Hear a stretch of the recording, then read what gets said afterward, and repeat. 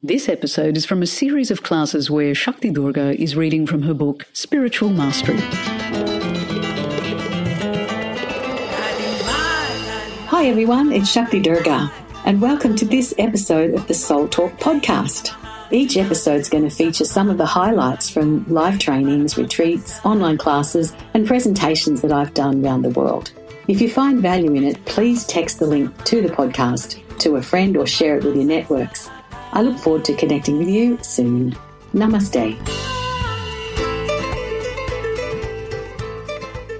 Welcome to our discussion of Hallmark number 6. How can we have mental mastery? This one is kind of challenging, but so necessary and obvious in a way that we need to be able to modulate how we use our minds so that we don't use them in a way that is destructive and creates harm for ourselves or others. The mind is often used merely as an instrument by most people to show us what's going on in the world. So if someone's doing something we don't like, that registers in our mind and go, oh, I really don't like that person's doing. And in goes, that person does things I don't like. And then next time we meet that person, we're expecting that they're going to do things we don't like, and so on and so forth. And what happens is, over time, we develop a critical pathway in our mind concerning that person, and our expectation and our memory of that person is the things we don't like. However, that person may have other facets to the diamond of their personality, and they may be basically good people, and they may have lovely qualities, but because we have judged them in this way, all we ever see is the bad bits. We just see the negativity. So the mind can be used much as the sense of sight is used to see things. We hear things with our ears, we smell things, we taste things, we feel things with our hands. And there's a sense in which when we use our mind merely to register what is going on around us, it's a useful thing, but it is only a fraction of what the mind is designed for. Those who attain self-mastery start to use their mind for yet another purpose. And the second purpose that they use the mind for is to enter into the creative process. So instead of just focusing on, oh, this has happened and that's happened and that's happened, the creative mind can be used to start to imagine, how could this be lifted? How could this be improved upon? How could we change this situation for the better? And if dealing with a person who's been exhibiting some difficult tendencies, the questions might be, how can I help to support this person? How can I manage this situation so that I can help that person to get through their difficulty and to shine in their life? If somebody is being a bit short with us, instead of just straight away being short back, if we take the time to just utilize the mind, then what we can do is devise a response that is what we want the vibration of the communication to be, and that will then have an alchemical effect upon the relationship with that person. It'll be the first little brick in the wall of building a new relationship with that person. Instead of cementing in the negative, we start to find creative ways to bring about a more positive interaction.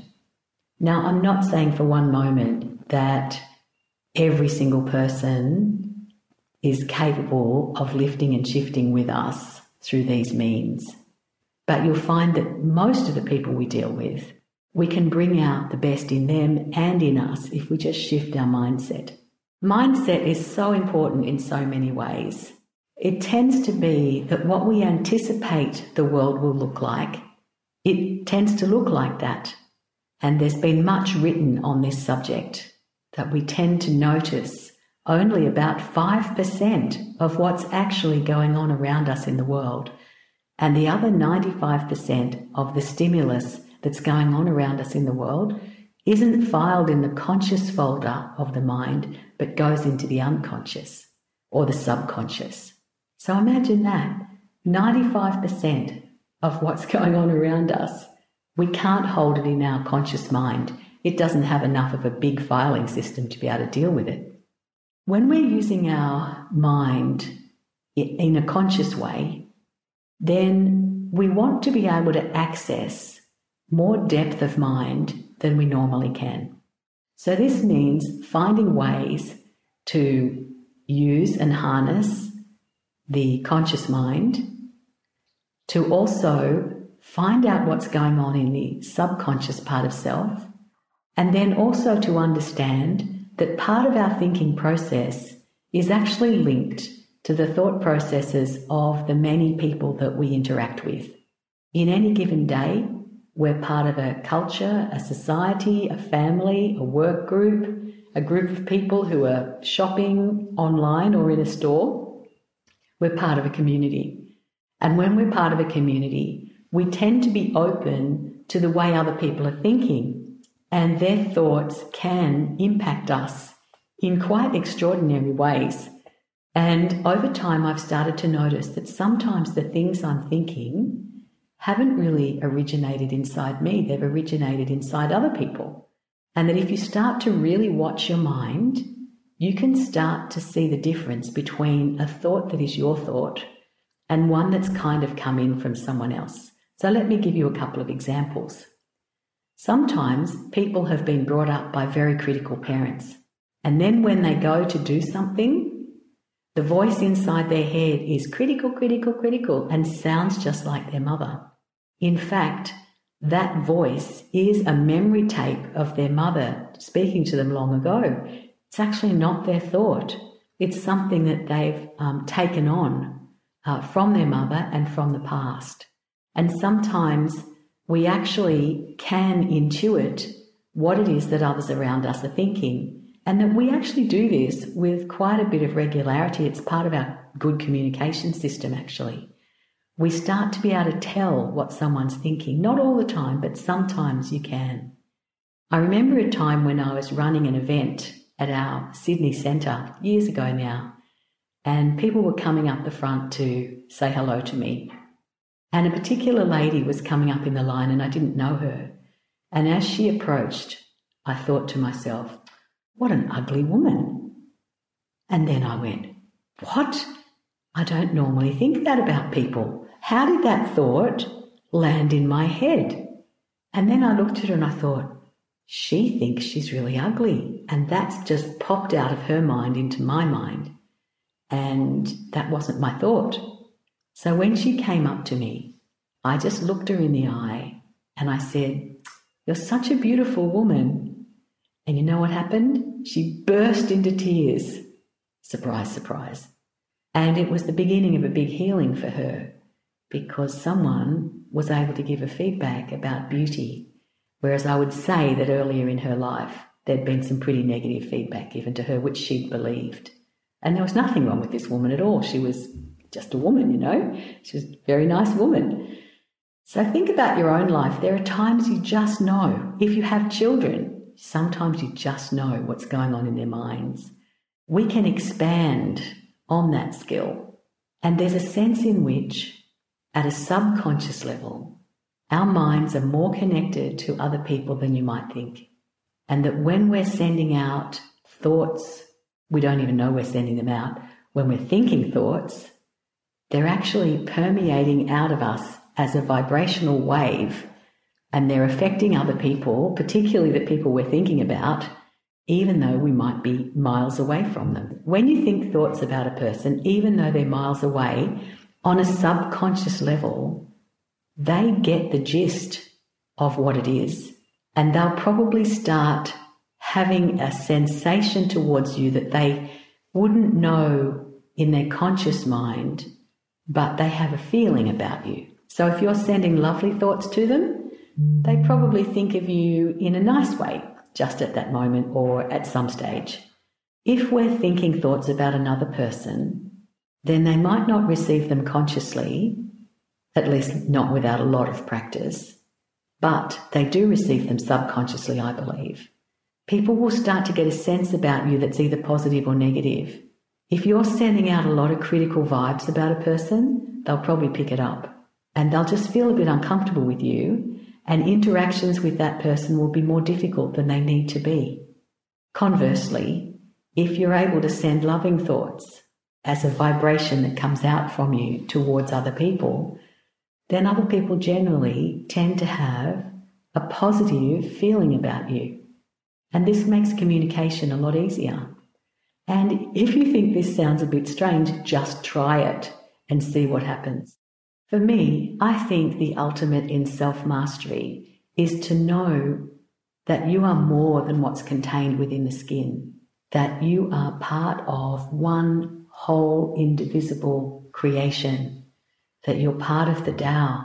When we make the journey from the consciousness of me in here and you out there to we are all in this oneness and we're all connected, this is a very substantial piece of mental mastery that we attain.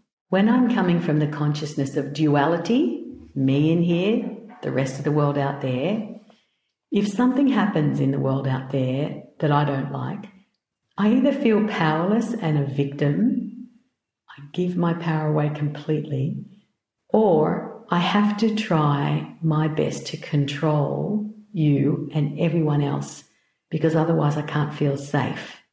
We can't flow with life because we're too busy being frightened and panicking, because there's all this complexity out there in the world that we don't feel connected to. One of the biggest shifts we can make in our entire life is to start to appreciate ourselves as part of something much greater than ourselves. When we start to fundamentally understand that if something is happening in my life, then somewhere in me, in my consciousness, there is the root of that. The seed is in me somewhere inside my consciousness. Sometimes we can find the seed in our conscious mind. For instance, if you are finding the people around you unreliable, then you may find that you are thinking, people are so unreliable. People are so unreliable. People are so unreliable. You might say it a lot of times. And if that's the case, then you're likely to just create more and more and more of people being unreliable. You see them out there as being unreliable and you in here having nothing to do with that.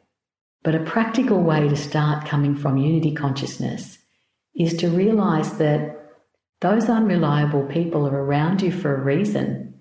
And part of that reason is to alert you to the fact that in your mind somewhere there is a big program that says people are unreliable.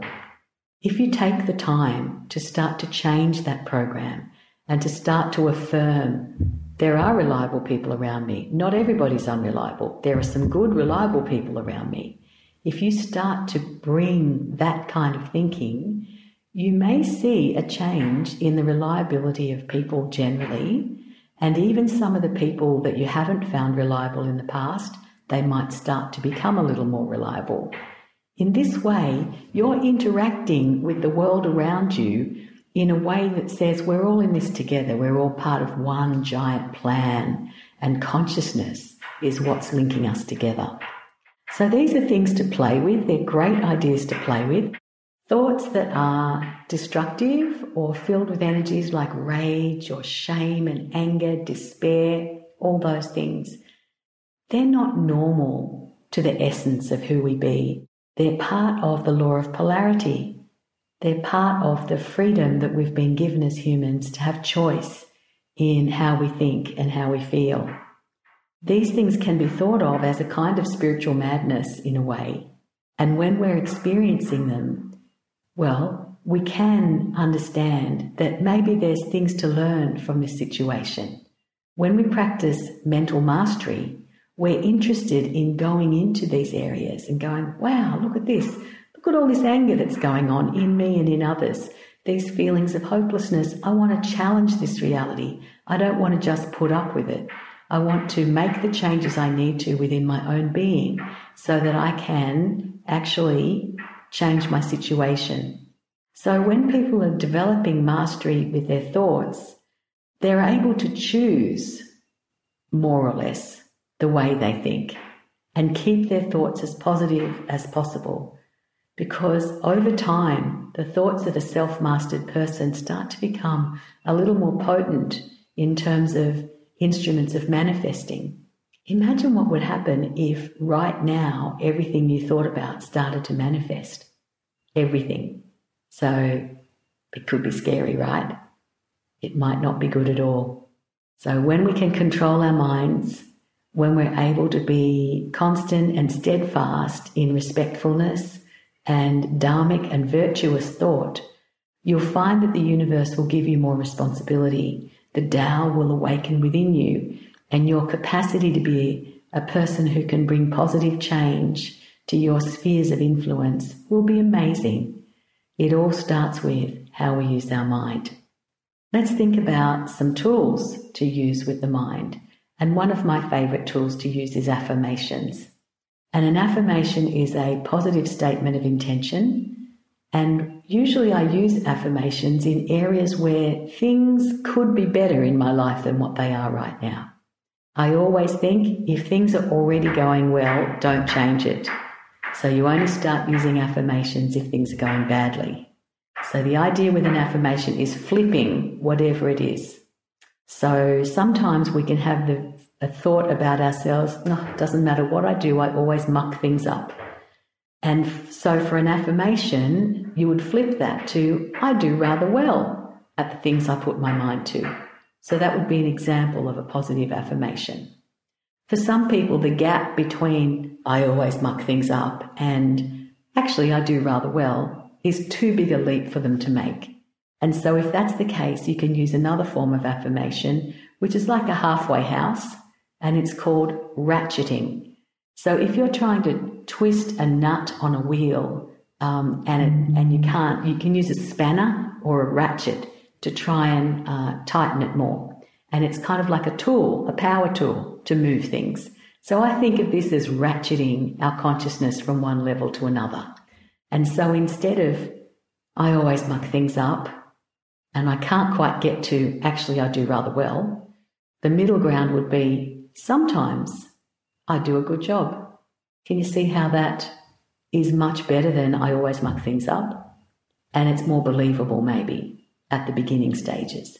And then when you start to get really comfortable with sometimes I do a good job, you can change your affirmation to I do a great job and people love my work. Do you see what I mean? You can just create, make it a higher and higher situation.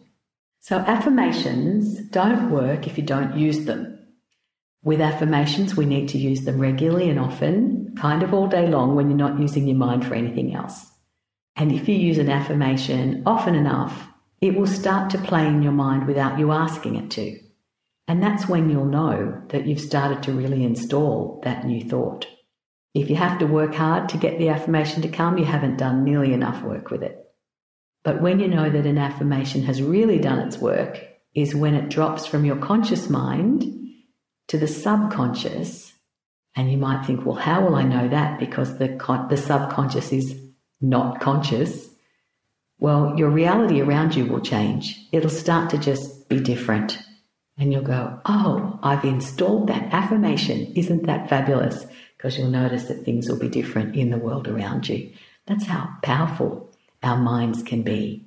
There's some new science that suggests that the whole of the universe is actually consciousness. There's a whole branch of science coming through to that effect.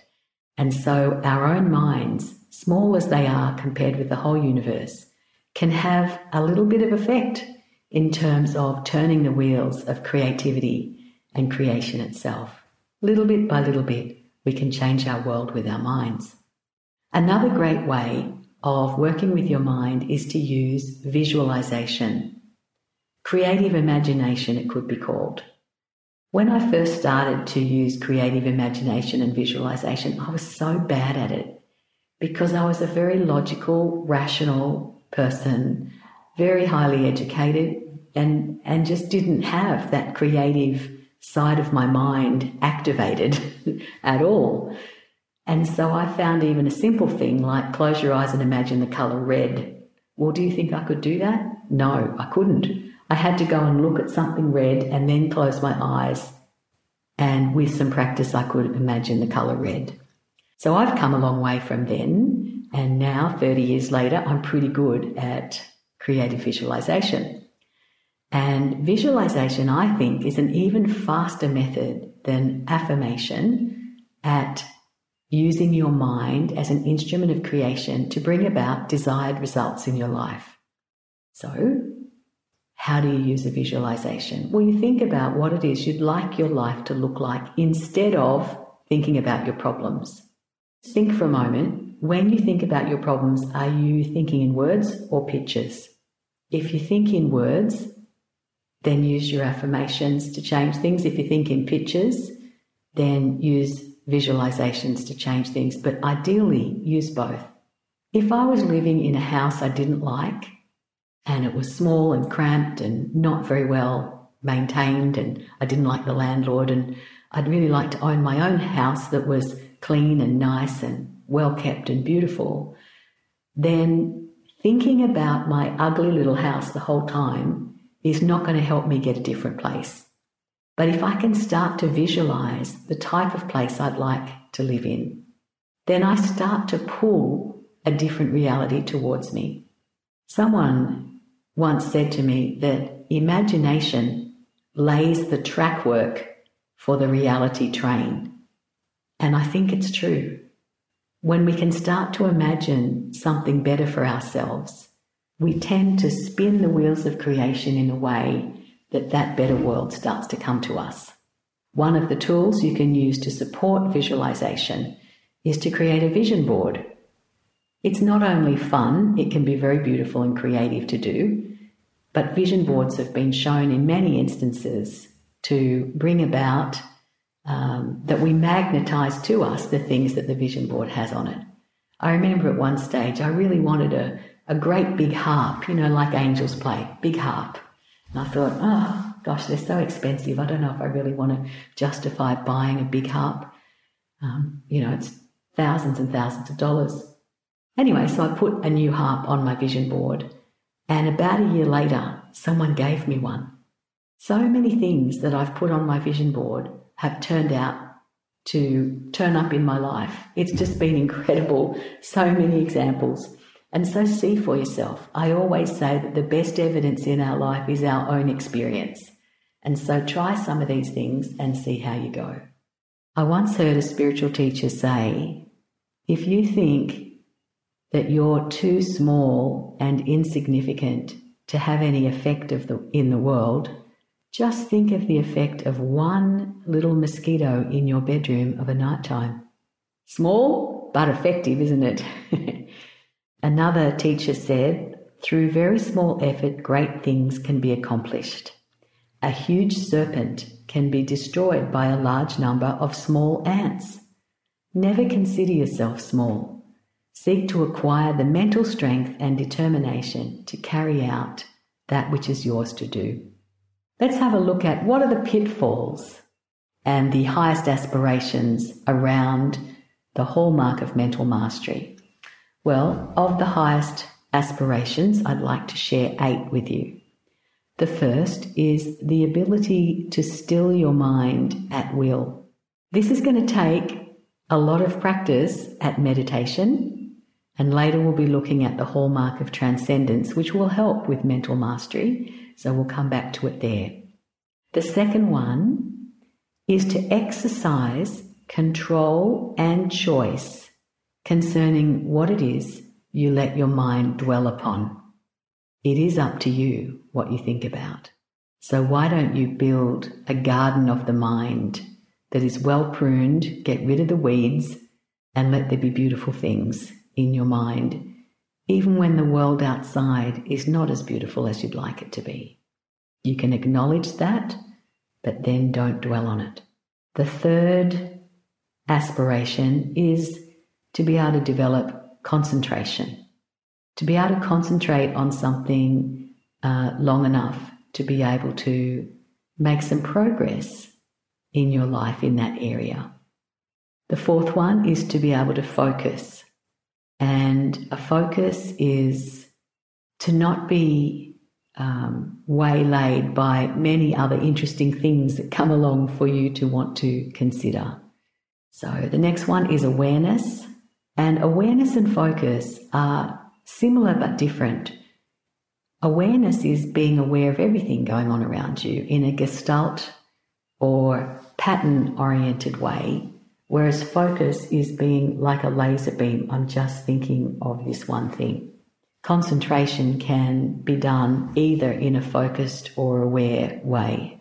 Awareness you can cultivate by certain types of meditations by which we become one with our surroundings and that we sense everything around us in certain ways. And both of them can help us expand our range of thought processes in a positive way. Another of the highest aspirations is to be open-minded. A lot of people we meet aren't. They're very closed in the mind and very hidebound in terms of how they think. They are not open to new ideas or new suggestions.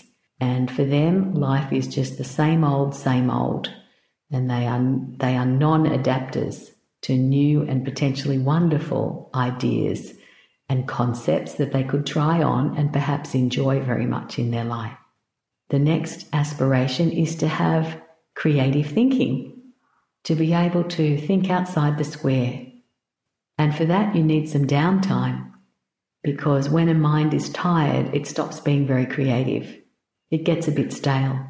So we need time to play, to be in nature, to relax, to enjoy music, maybe to dance or sing or meditate, so that we can rest, regenerate and rejuvenate our mind, and then our creative thinking will come back on stream.